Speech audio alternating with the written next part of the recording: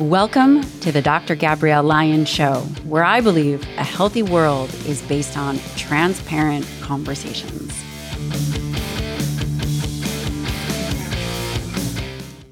I'm very excited to bring you this special episode of the Dr. Gabrielle Lyon Show, in which I sit down with Dr. Scott Smith, who leads the Nutritional Biochemistry Lab at NASA Johnson Space Center. This group is charged with keeping crews healthy with respect to nutrition, including nutrition to optimize astronaut health and safety. This work includes ground-based and space flight research to understand how nutrition can mitigate the risks of spaceflight. Smith has ongoing research projects on the International Space Station. His past projects have been flown on the space station, space shuttle, and the Russian space station.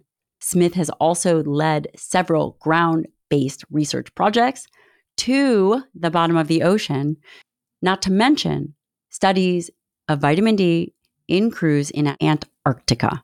Smith is a member of the American Society for Nutrition, the American Physiological Society, and a whole bunch more. He is one amazing individual. I found this episode really, really interesting. We talked all about the biomarkers measured in an astronaut. What are the biomarkers that we see that vary from space to Earth? Oxidative stress that the astronaut will face. What are the nutritional strategies that one can use to mitigate this?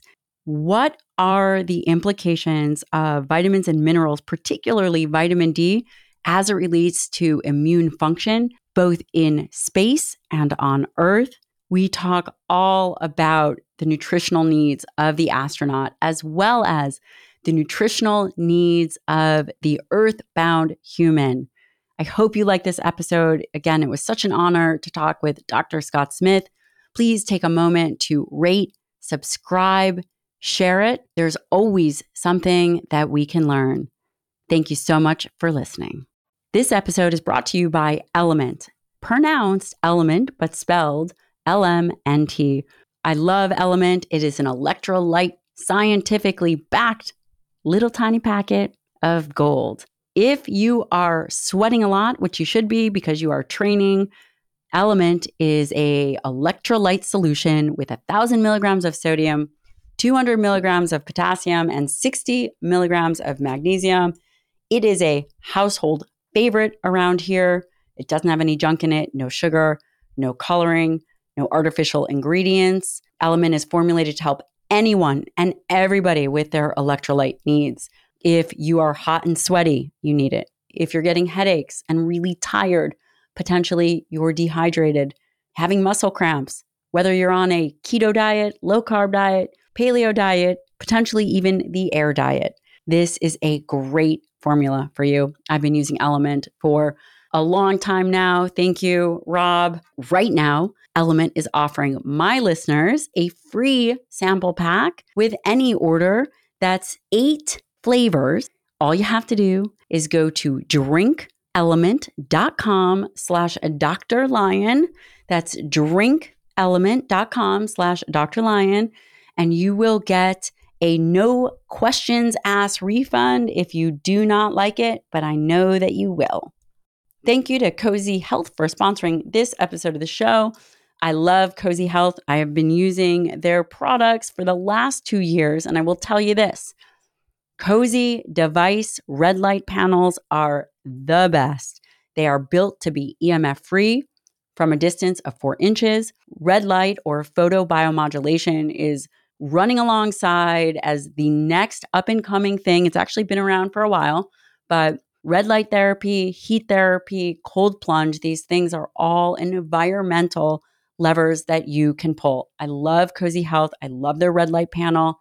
Their devices are very transparent. There's a red at 660 nanometers and a near infrared at 850 nanometers. It is great for recovery, for mental health, for hair, for skin. They also make light bulbs, day and night light bulbs. We use them all over the house. You really have to leverage your environment if you want optimal health. Not to mention, the final thing I will tell you is their customer service is phenomenal. Everything is backed by a 60-day money-back guarantee. Cozy Red Light is offering our listeners 10% off your first order. Go to cozyhealth.com/Dr. Lion and use the code Dr. Lion at checkout. Scott Smith, although I would love to call you Dr. Scott Smith, tell me, what do you do for NASA? I'm a nutritionist, and I lead the nutritional biochemistry lab here at the Johnson Space Center. Do people often make jokes about Houston having a problem? Occasionally. Enough. Only really bad jokes. Thank you so much for taking the time to be on the show. I'm really excited to interview you and hear all about some of the potential changes that happen in space. And please correct me if I'm wrong. You did a wonderful review in Cell Press in 2020, and it stated that a principal goal of NASA, which is National Aeronautics and Space Administration, has historically been to expand scientific knowledge for humankind's benefit. And this includes a greater understanding of the universe, as well as repurposing space-relevant research to advance science and technology on Earth. Indeed, and that's from the macroscopic level. Again, the knothole I look at it is nutrition, and in short, how do we keep astronauts healthy from a nutrition point of view to allow mission success? And that is a very noble endeavor. I'm sure keeping astronauts healthy is not an easy task. I am so interested in, by the way, you're very well published. Thank you for that. I'm so interested in particular, the potential of a genetic profile, the genetic profile of an astronaut as it relates to having challenges, for example, ocular issues, or potentially you could lay out a handful of challenges that the astronaut is going to encounter, and then the genetic predisposition that is going to potentially worsen that problem. Indeed. And, spaceflight is pretty hard on the human body. And we see changes in almost every system. So we see bone loss, we see muscle loss, we see cardiovascular changes, we see immune changes. We found changes in astronauts' eyes, and you name it, all sorts of things. And nutrition, being a cross-cutting science, touches many of those things. And for most of those cases, or almost all those cases, I wouldn't presume to tell you that we could, if we just fed them the right thing, none of those changes would occur. It's not that simple. But what we know is that nutrition plays a significant role in disease risk on Earth and on human adaptation in any environment. And by feeding the right things or the wrong things, we can make the risk of those pathologies better or worse. And what we found with the ocular changes is probably the most striking thing I've ever seen. Around 12 to 14 years ago, we realized that some astronauts were coming back with changes in their eyes. And there's some nuance to it, but in simple terms that I understand, we had some people that went up with perfect vision and came back and needed glasses and still do 5, 6, 7 years later. And there's a very long story behind this and about 12 years of work, but we found differences in the blood chemistry of the astronauts that developed those eye problems. And we found differences in their blood chemistries before flight. And we did some research. We followed up on that. We did a lot of work, and found that some astronauts are genetically predisposed to develop ocular problems during spaceflight, and that specifically the genetics are affecting one of the biochemical pathways in the body that involves B vitamin metabolism. So things like folate and B12 and B6 and riboflavin. And what we're about to test is whether or not we can give supplements to overcome that genetic effect to prevent at-risk astronauts from developing this problem. That's so fascinating. And what you're referring to is a homocysteine level. And I'm curious, Yep. I'm sure that there's a whole host of biomarkers, but you're exactly right. I found it very fascinating that these vision changes pre-flight were much different than post-flight. And again, it's so profound that you were able to identify this pathway of one carbon metabolism as it relates to homocysteine, because as a physician in my practice, we test homocysteine routinely.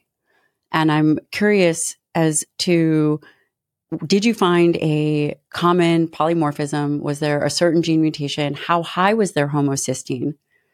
And as it relates to homocysteine, as it relates to folate, were there certain numbers that you saw that were put those individuals at risk, or was it more just the mutation in and of itself? Those are several great questions. Let me see if I can break it down. First of all, the homocysteine levels that we saw were not that high. But when we looked at, again, affected astronauts to not affected astronauts, we saw statistically significant differences. But the homocysteine levels that we were seeing were at the point where they were within normal limits. So if somebody showed up in your office and you measured the homocysteine, you'd shrug it off. You'd say, well, you're at the high end of normal, but it's not a big deal. The fact that they were consistently higher and the fact that they were different before flight is what led us to look at genetics. And we did an initial study back in 2012 where we picked a handful, literally 5 single nucleotide polymorphisms that we felt were well documented to be associated with changes in homocysteine. And at the time, we were criticized by our friends and by the reviewers that we should be looking at hundreds of these SNPs, that we were going way too narrow. And our response back was, this was NASA's first ever look at individual genetic data. And we weren't sure the IRB was going to approve it. We weren't sure the crew was going to go along with it. And we said, look, we'll pick our best 5 and hope for the best. So what came of that initial study was, again, we found statistically significant relationships between the genetics or the forms of those 5 SNPs and the incidence of these ocular issues. We then spun from that to do a more broad study looking at the 500 SNPs. And we're still following up on that. In short, there were 1 or 2 SNPs when we looked at them specifically that we were seeing some unique patterns. Okay, but as I often say, we didn't find a smoking gun. We didn't expect to find a smoking gun. That we never expected that we'd find one SNP that would cause a problem. And we found a couple SNPs we looked at. One, everybody that had the minor form of that SNP developed ocular problems. So that was pretty striking. But there were a lot of people that had ocular problems that didn't have that SNP. So again, what we think is happening is that there are again hundreds of SNPs that impinge upon this biochemical pathway, and your specific mix of genetics at some point will lead to a tipping point where it will affect your B vitamin metabolism, where it will affect your blood vessel function and nitric oxide synthesis and endothelial function. And at the point at which your blood vessels don't work as well as they could, that is somehow leading to changes in the eye when put in the spaceflight environment. That it really is a multiple hit phenomena that if you have the same set of genetics here on Earth, it's probably not an issue. But if we were to put you in head down tilt bed rest, if we were to fly you in space where the fluid will move from your lower extremities into your head, with those extra triggers, that can cause these problems. It's such a fascinating thing to think of, because eventually, again, we'll probably be on other planets, and certain individuals will likely tolerate that better than others. Do you know what it is about? Is it the homocysteine? Is it because of that metabolite? Do they have a sense of, or do you guys have a sense of, what is it about space? Is it that it is creating just a rapid change in potentially oxidative capacity? Is there something particular about space? At this point, we simply don't know. And I don't think homocysteine in and of itself is causing the effect. And we actually think that it's more related to blood vessel function, endothelial function, and again, nitric oxide synthesis.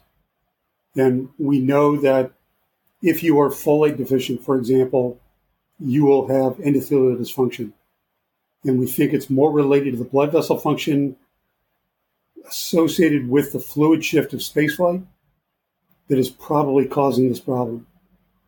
But that's all hypothetical. We do not know what causes this problem.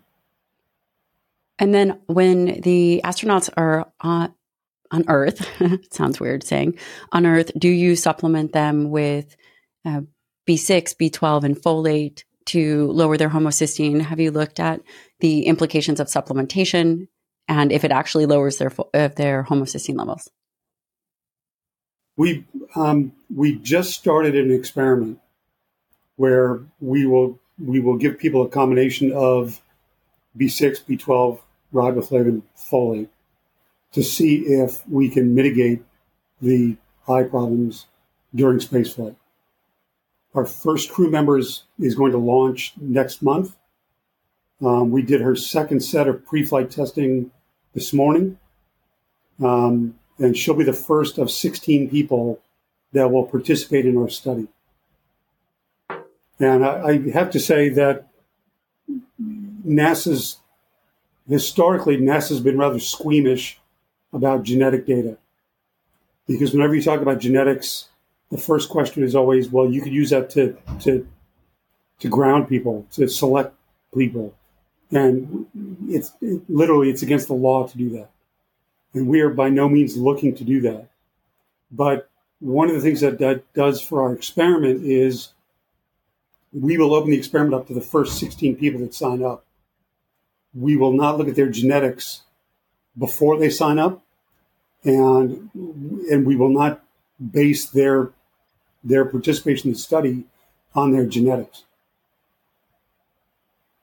So I realize that's a very odd way of laying things out, but given the situation, given where we work, and given the population we work with, those are some of the protections we have to go through to make sure that we don't accidentally out that somebody's got a certain set of genetics, which obviously can have an effect on their family, on their children's disease risk and things like that. So we tend to be even more careful than in general. Yes. Actually, it was prior to the interview. For the listener, I had to contact your team and submit a whole thing, give them a retinal scan. No, just kidding. It wasn't that bad. I had a few questions regarding homocysteine. And one of the reasons I'm talking about homocysteine and MTHFR is many of the listeners, in clinical practice, oftentimes people do test for mutations, whether it's challenges with pregnancy or vascular risk factors. So MTHFR is something that many physicians do test for. And in lowering, of course, homocysteine, just a few thoughts. Have you looked at perhaps a lower methionine diet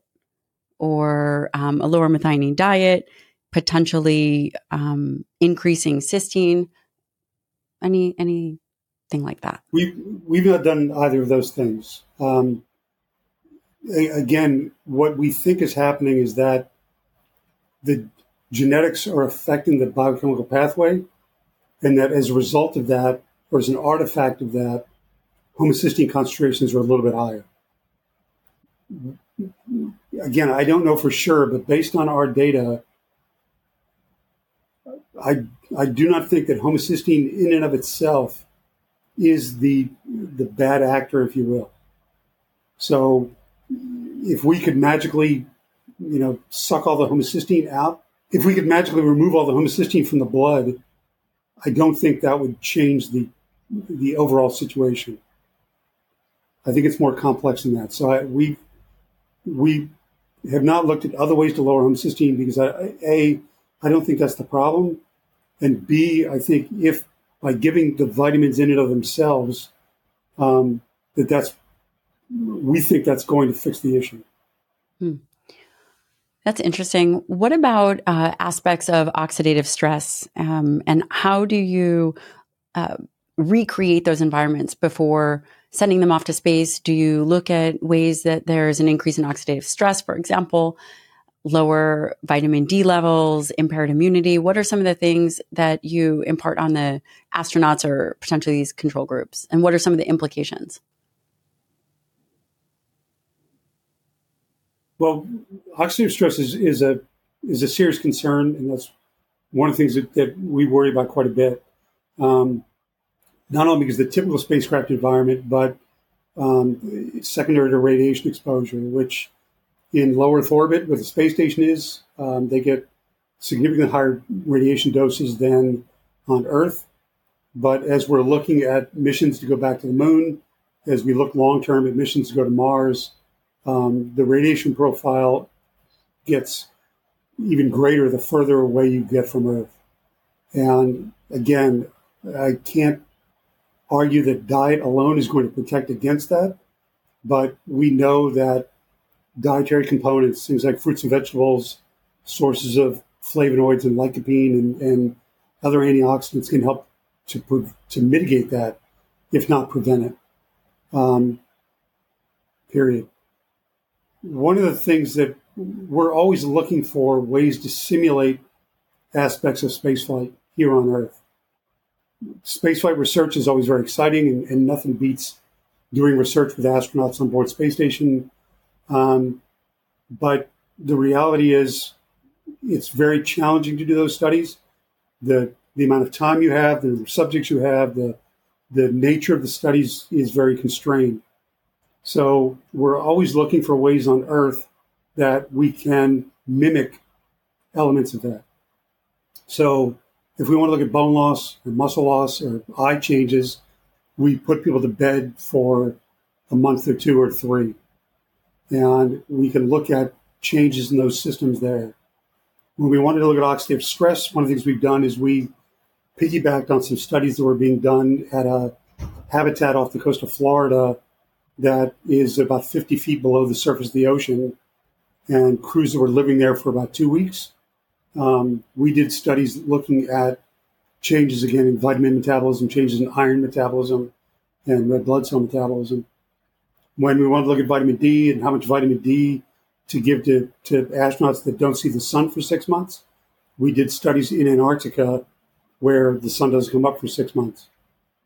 And we're actually doing 2 follow-up studies on that right now, working with colleagues in Europe and colleagues in the immune lab here, looking at the impact of Antarctic isolation and stress on immune system function and the ability of diet and nutrition to help mitigate some of those stresses.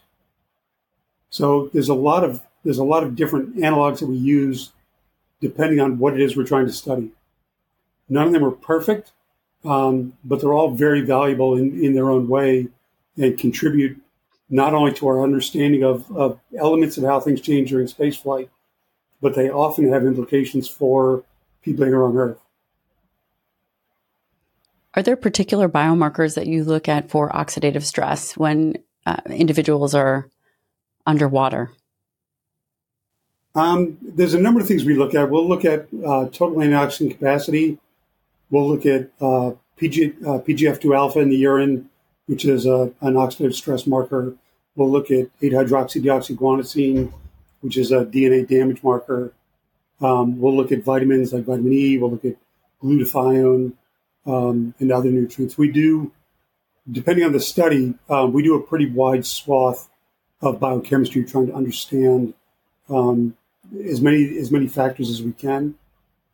And one of the ways that we overcome the fact that we can't do what I would call epidemiological grade studies. We study a very small number of individuals typically, but we look at a large number of markers. And what that does is it gives you confidence. If you're seeing 3, 4, 5, 6 different markers show the same patterns, even though you only have 10 or 12 subjects, it allows you to make inferences on the overall situation of what's going on. And are you able to supplement, for example, if someone has low glutathione status, are you able to offer that to the astronauts? Or do they all have different individual protocols? We do a nutritional assessment workup on the space station crew members, and we will work with them. We'll work with our flight surgeons. We evaluate their nutritional status twice before flight, once around 18 months before flight and once about 3 months before flight.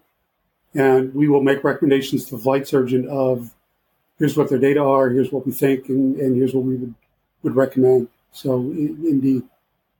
Would you say that it's very conservative in terms of what you would be able to prescribe or offer, whether it's supplementation, because the supplement landscape is always changing, right? There are new things. So for example, there's a compound urolithin A with gut microbiome. It's been studied for 20 years or so, and it's now just making it to more of the mainstream, which obviously is not your population, but we're seeing human studies, and obviously it's validated in animals first, and then brought to the public.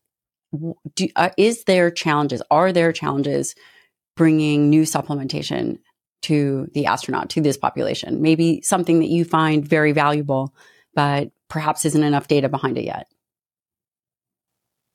We absolutely we are probably considered extremely conservative. And the number of emails I get of people with suggestions of this week's supplement, I get a lot of those emails.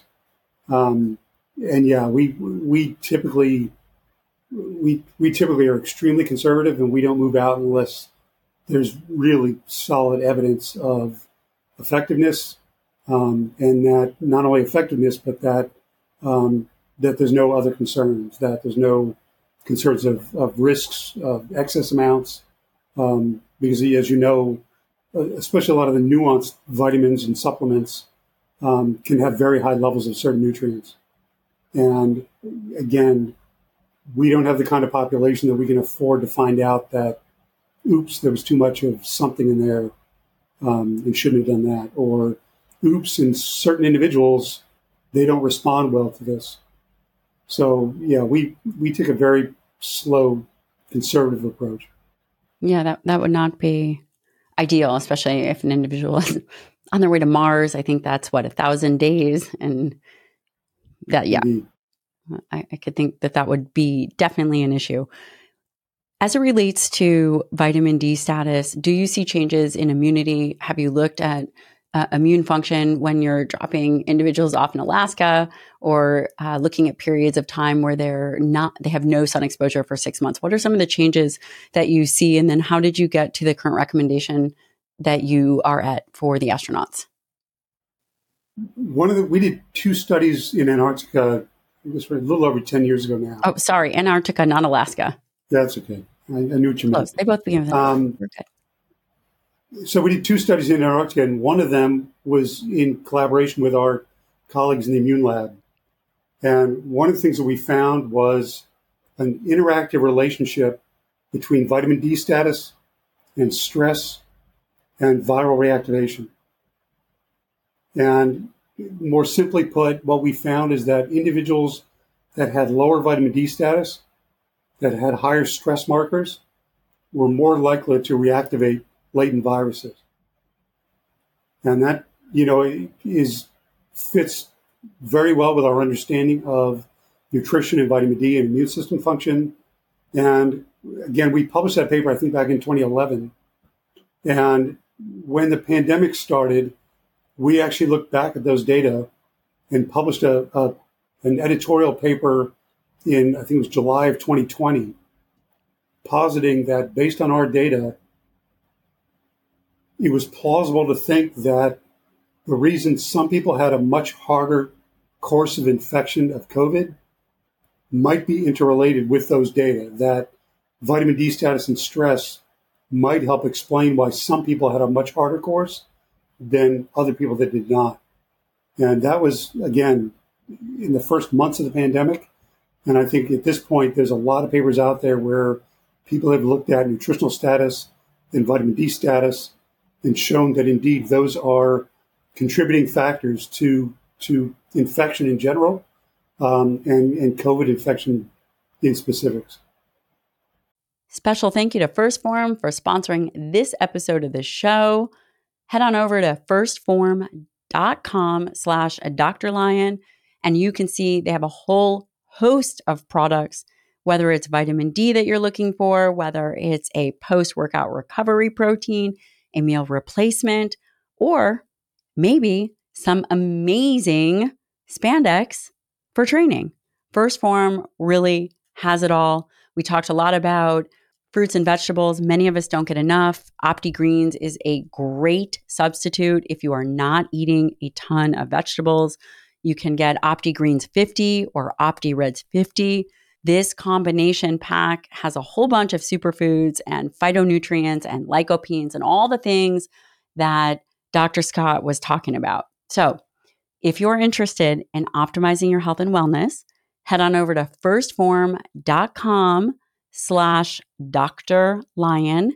That's firstform.com/Dr. Lion. And you will see they are just killing it with amazing reviews and great customer service. When you spend $75 or more, you will get free shipping. Thank you to Inside Tracker for sponsoring this episode of the show.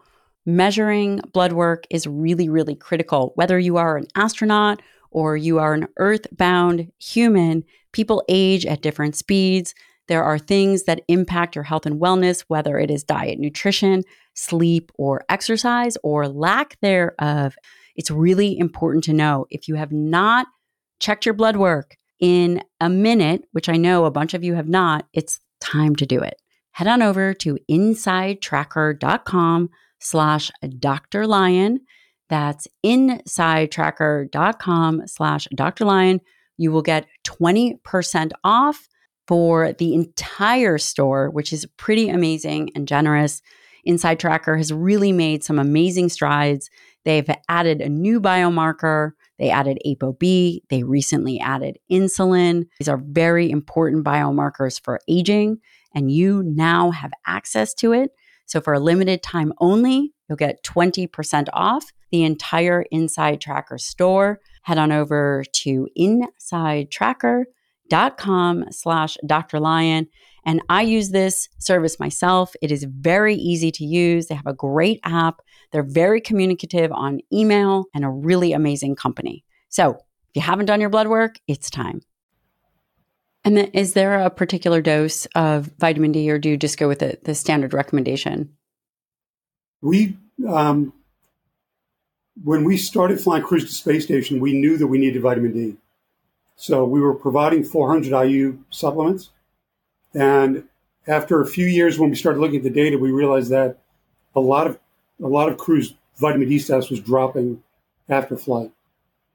And at that point, we took the simple approach of, we were flying 400 IU tablets, and we said, look, take 2. When we started to do some of the work in Antarctica, we looked at 400 IU, we looked at 1,000, we looked at 2,000. And what we found was that there really was no difference in the response.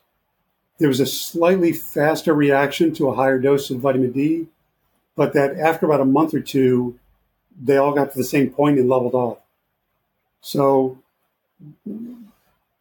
when we then started to look at the results of crews that were taking 800 IUs on orbit, their vitamin D levels were good when they started, and they stayed there during flight. So we firmly believe that about 800 IUs plus a little bit in the diet is plenty to maintain vitamin D levels at what most people consider to be optimal vitamin D. It's interesting to see the crossover between what is valuable on Earth, what is valuable in space, and I suppose that's because human beings are human beings.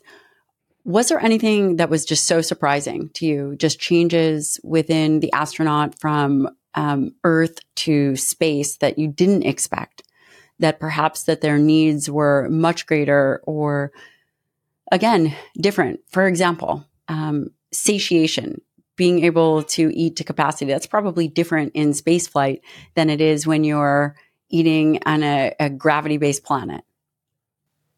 Indeed. And a couple things there. One, we did some studies a ways back documenting that energy expenditure is the same during flight as it is on Earth. Or if it's not the same, it's higher, depending how much they exercise. So the immediate assumption is that you go into space flight, you're not walking around to the same, excuse me, to the same degree. You're not working to the same degree, so you probably need fewer calories. And the reality was that's not the case. That for reasons we don't fully understand, your body's burning the same number of calories as it did on Earth. And to that end, you need to consume the same number of calories to maintain body mass. And historically, we've seen a lot of crews lose weight during flight. And when we meet with astronauts before flight, I always tell them that if I can only tell you one thing, it's that you need to eat enough, you need to get enough calories, and you need to maintain your weight.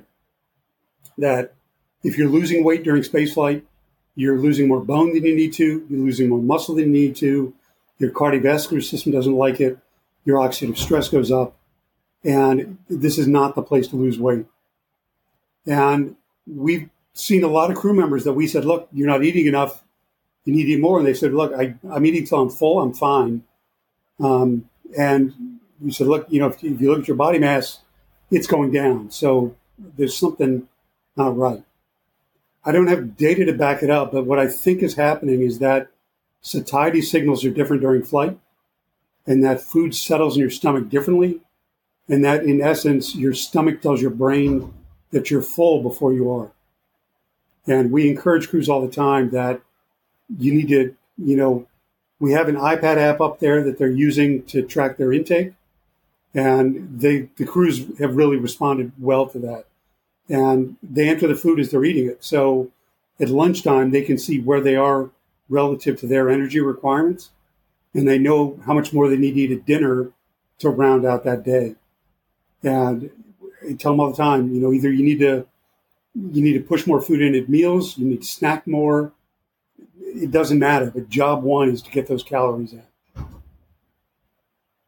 Do you find that the microbiome of the crews resemble each other if it's something that you look at? There have been a few microbiome studies during spaceflight.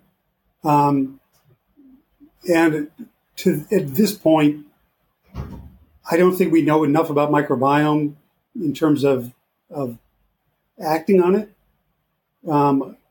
really on Earth or in flight. We know the microbiome is very important. We know that your diet will affect it, but we don't really know yet what to tell you to eat to make your microbiome do something that will turn around and help your overall health. We know things like more fruits and vegetables, more, a better diet, more omega-3 fatty acids will produce a more beneficial microbiome.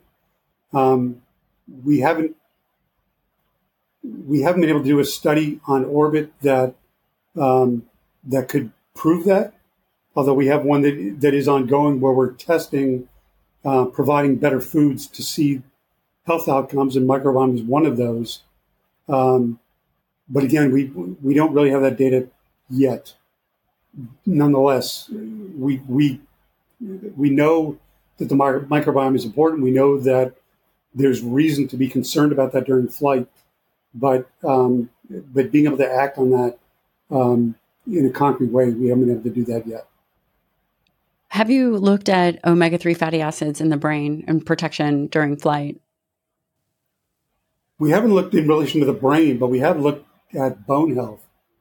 And what we showed is that crews that ate more fish lost less bone. And we actually did ground-based studies where we showed the same thing, that more omega-3 fatty acids were protective of bone in bed rest subjects. And we did cell culture studies where we took cells and put them into a microgravity type environment. And if you added omega-3 fatty acids, they would be less osteoclast inducing. So again, they would suppress the bone breakdown mechanisms in those cells. We're definitely seeing fatty acid effects on skeletal muscle from preventing sarcopenia, changes in, or at least mitigating atrophy. And, that is very important, of course, as individuals age. Do you feel that individuals age exponentially during spaceflight? I don't know about exponentially. I know there have been a lot of people that have made the argument that when you look at the changes that we're seeing in astronauts, that they look a lot like aging. Mm. So muscle loss, bone loss, cardiovascular deterioration. So I suppose you can make the argument that spaceflight appears to be accelerated aging. Sure. I look at it another way, as a lot of our research has been done looking at diet and bone health and bone loss during spaceflight. And again, those changes will mimic some of the things that we see in people on Earth. And what to me is fascinating is that we can study astronauts that are up there for about 6 months and looking at either dietary changes or exercise changes, we can see things in generally very healthy people put in a very strange environment. And we see changes in bone in 6 months that you would see on the order of about 5 years on Earth. So I think of it as it's almost like time-lapse photography where you see things happening much faster. And the work that we're doing in spaceflight, even though we're trying to prevent bone loss in a relatively small population, the work that we do helps to inform the scientists on Earth that are trying to study osteoporosis in a much larger group of people. So again, I wouldn't go as far as to say we're going to cure osteoporosis, but as with every other bone researcher out there, we're all contributing pieces to the science that when you step back from all those pieces of research allows you to see the picture of bone health and bone metabolism and effectors on that can help to ultimately mitigate disease. Do astronauts utilize osteoporosis medications prior to going into space? Is that something that you have looked at? There have been studies of bisphosphonates in particular to see whether or not those would be viable countermeasures. And to a degree, the jury is still out. They did help those individuals to a degree. Those studies were done at the same time that we flew a new resistive exercise device on station. And we had some astronauts that ate well, had good vitamin D status, and exercised really hard with the resistive exercise that had the same level of bone change as people that took the drugs.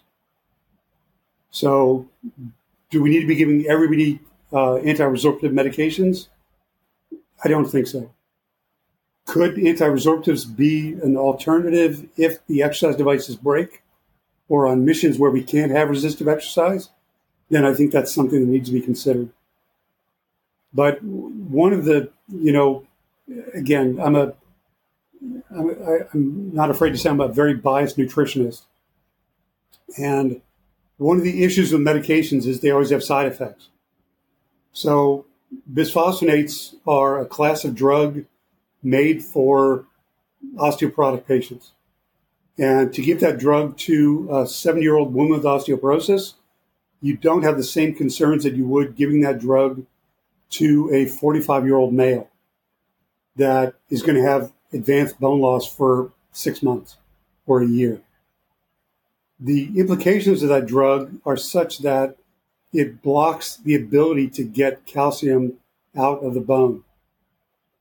And what we saw in the astronauts that took those medications is, in many cases, we saw low levels of calcium in the blood. And that, to me, causes as much concern as the overall picture of bone loss. Because, as you know, hypocalcemia comes with some significant risks. And we need to be very careful when we're giving medication to fix one thing, that we keep track of all the downstream effects that they could be having. Regarding exercise, number one, are you involved in their exercise prescription? You're probably at least aware of some of the things that they're doing because of managing their nutrition. Yes? That's correct. And actually, excuse me, one of the things that I'm really excited about is that we tend to have a model here where, indeed, I focus on nutrition and in many ways nothing but. And we work with a flight surgeon who is the physician taking care of each astronaut. And we provide input into what their nutrition is, and the physician that talks to their trainers on what their exercise protocols are and all the different pieces of healthcare. And we've recently started working on what I would call a care team approach, where all of us are sitting down together to discuss individual astronauts. And in those cases, we're actually sitting down with the strength trainers and can talk to each other over what are they working on, what are they concerned about from an exercise point of view, and we can again inform the conversation from a nutrition point of view to make sure that we're all on the same page. Because, as you know, you can't have one without the other. That if your nutrition is not supporting your exercise, the exercise is not going to work. So we're pulling all those pieces together in a way that really should be done, and that's one of the things moving forward that I'm really excited about. That's going to be so great. The exercise component. You said that there's a new machine that individuals are using. Do they use stim suits, blood flow restriction? I mean, what are some of the ways in which an astronaut maintains healthy skeletal muscle? They've looked at some of those. They've looked at things like blood flow restriction on the ground. I'm not aware if we've done that in flight. If we have, it's been experimental and not programmatic. The astronauts have essentially three key exercise devices on space station. One is a treadmill, one is a cycle, and the other is what we call a resistive exercise device, or a weight machine, if you will. That uses hydraulics to allow them to do resistive exercise. And as on Earth, the different types of exercise provide different benefits. So for aerobic health, the treadmill and the cycle are very beneficial. For bone health, you need loading, which means you need resistive exercise. That is absolutely right. And we definitely see that here on Earth. What is happening with supplementation as it relates to protocols for sleep, circadian rhythm? Do astronauts use melatonin? Are there certain protocols that are put into place? Sleep is obviously a significant concern. And again, there's a behavior and performance group that helps the physicians operationally. And then there are a number of individuals doing research to try to better understand circadian changes during flight, lighting issues during flight, and sleep. And it is extremely challenging to sleep up there. There's a lot of noise. There's a lot of things going on. There's a lot of side issues. And indeed, the astronauts are getting consultation with their flight surgeons have a number of mechanisms that they can work with to do what they can to make sure they're getting a good night's sleep. We actually just started a study working with colleagues out in California at the Ames Research Center to look at the relationship between the sleep data that they have and the dietary intake data that we have to see if we can link things like caffeine intake and some other nutrients that might be related to sleep to see if we can put some data to making dietary changes to help improve sleep too. Are there so melatonin is not something that's utilized for sleep? I don't know specifically. Mm. The short answer is I don't know. But it wouldn't surprise me if they don't use melatonin, if not all the time, but occasionally. Probably no alcohol up there either. That's out of my area. No alcohol up there from a nutritional standpoint, probably. I do know that. There's no alcohol up there. Yeah. What do you feel is really exciting for the future as it relates to optimizing these astronauts? Not specifically to optimizing astronauts, but one of the more, if not most exciting things that we've got going on literally right now is we just started what we're calling a Mars simulation study. And this is it's a ground analog. It's a habitat that we built. It's a 1,700 square foot space that was 3D printed out of cement. We put 4 crew members in there, I think 17 days ago.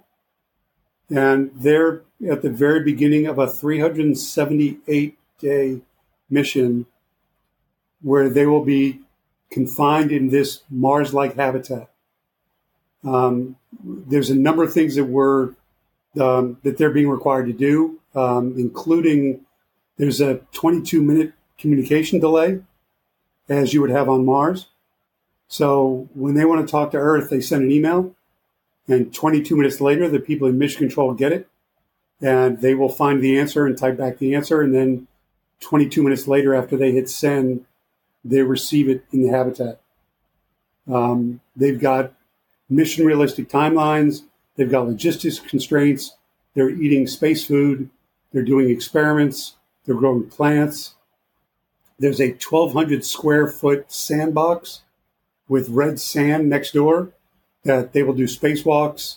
They'll have to go out. There's a treadmill out there where they will have to walk to simulate traversing away from the habitat to go dig in the sand and find Martian rocks. There's, again, structures they'll have to deploy, and they'll be at this for a year. And we're looking at their performance, their behavior, their nutrition, their dietary intake. We're looking at things like menu fatigue, all the different facets of what you can do in a ground-based analog. And this is a major step forward to our understanding of the end-to-end issues of a Mars-based mission. And this, to me, is one of the biggest steps forward to our ability to someday soon put people on the way to Mars. That's super cool. You must just love your job, thinking you are doing the job that probably there's so many people that wish they could do that. I'm curious, how did you get to NASA? Is this something that you've always wanted to do? Well, to your first point, it is. I have an incredible job. Okay. But I often say that it must be like working at Disney World, that you need to realize there's a lot of hard work going on underneath those streets to make it the happiest place on earth. That the exciting things we do are very exciting. It comes with an awful lot of work and an awful lot of challenges. And we, as I said, we just started this study. We've been working towards this for about 6 years now. So there was an awful lot of planning and work and effort and struggling and trying to get this thing to come to reality.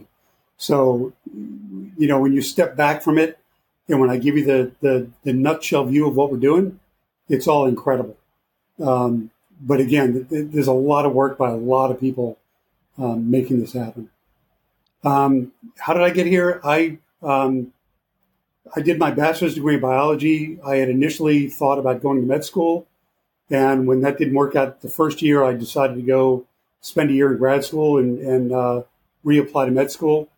and started in a graduate program in nutrition, and in simple terms, fell in love with nutrition. I'd always been fascinated by physiology and understanding how the body works. And I took a nutrition and disease class my last semester as an undergrad and came to realize that nutrition is the underpinning of physiology.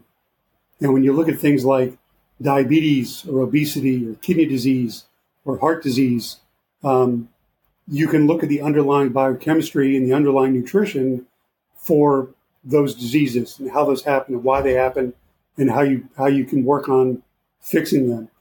And after about 3 months in grad school, asked if I could switch from the master's program into the PhD program, and they were quite happy for that. And I went off and got my PhD. And I, to be honest, I knew NASA was here. The space shuttle was flying at that time. There were a lot of things going on. There was not a nutrition lab at NASA when I was in graduate school. And I went off and did a postdoc with the USDA up in North Dakota and was looking for a job. And there was an ad for a position at the Johnson Space Center.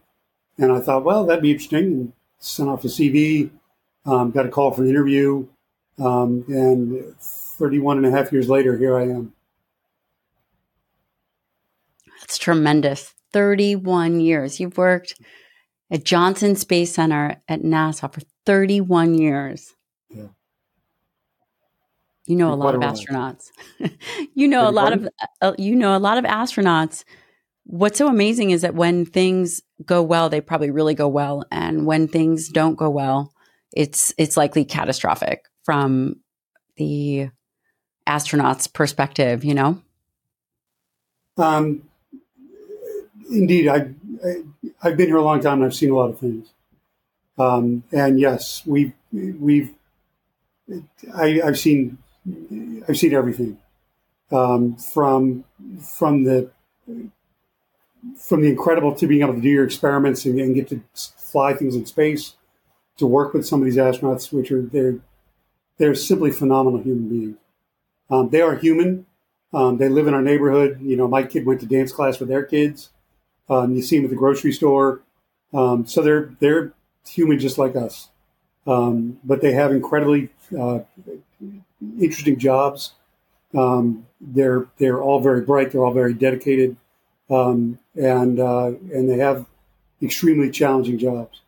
And I've seen everything from the amazement of watching crews launch, watching crews land, watching crews do our experiments in space, which is hard to describe. And on the other side, when we lost the Columbia crew back in 2003, that was one of our biggest moments at that time. That we had a major experiment on that flight. We had worked with that crew we'd worked on that flight for about 4 years. The crew was named to that flight about 2.5 years prior to launch. So we worked with them a long time.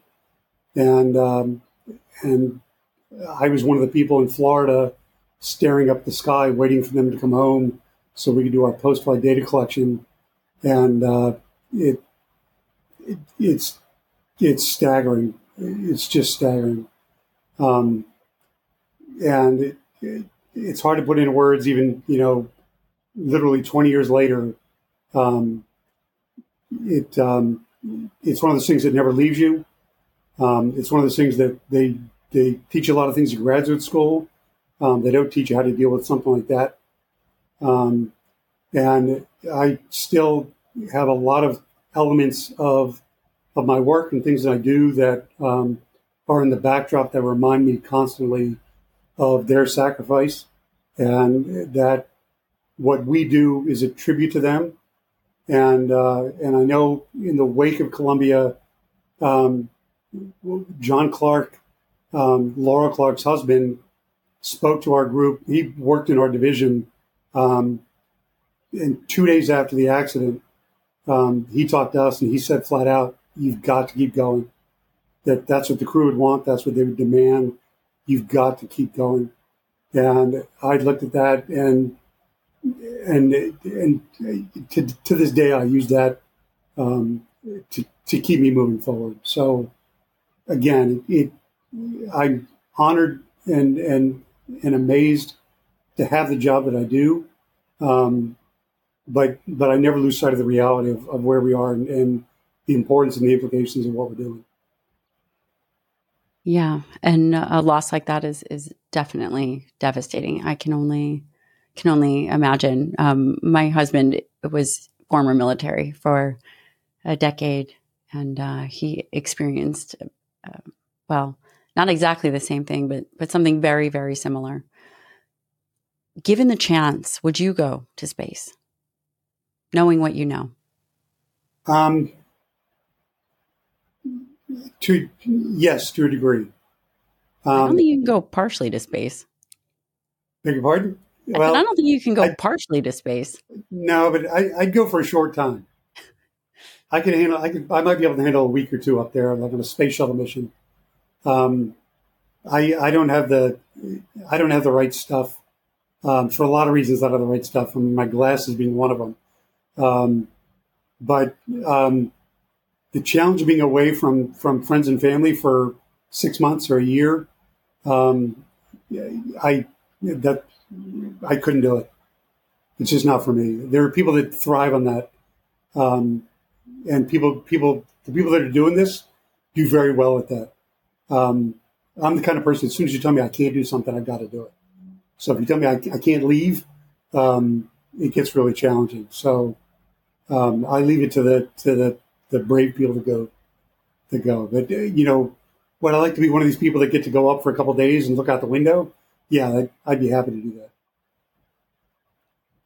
Well, I do know a place where you can potentially look like you're doing that. That would be the Johnson Space Center, which we love, which I have seen some of those simulations. Dr. Scott Smith, thank you so much for being on the show. Thank you for all the great work that you're doing and what an important role that you play really for everybody. So thank you so much. Thank you.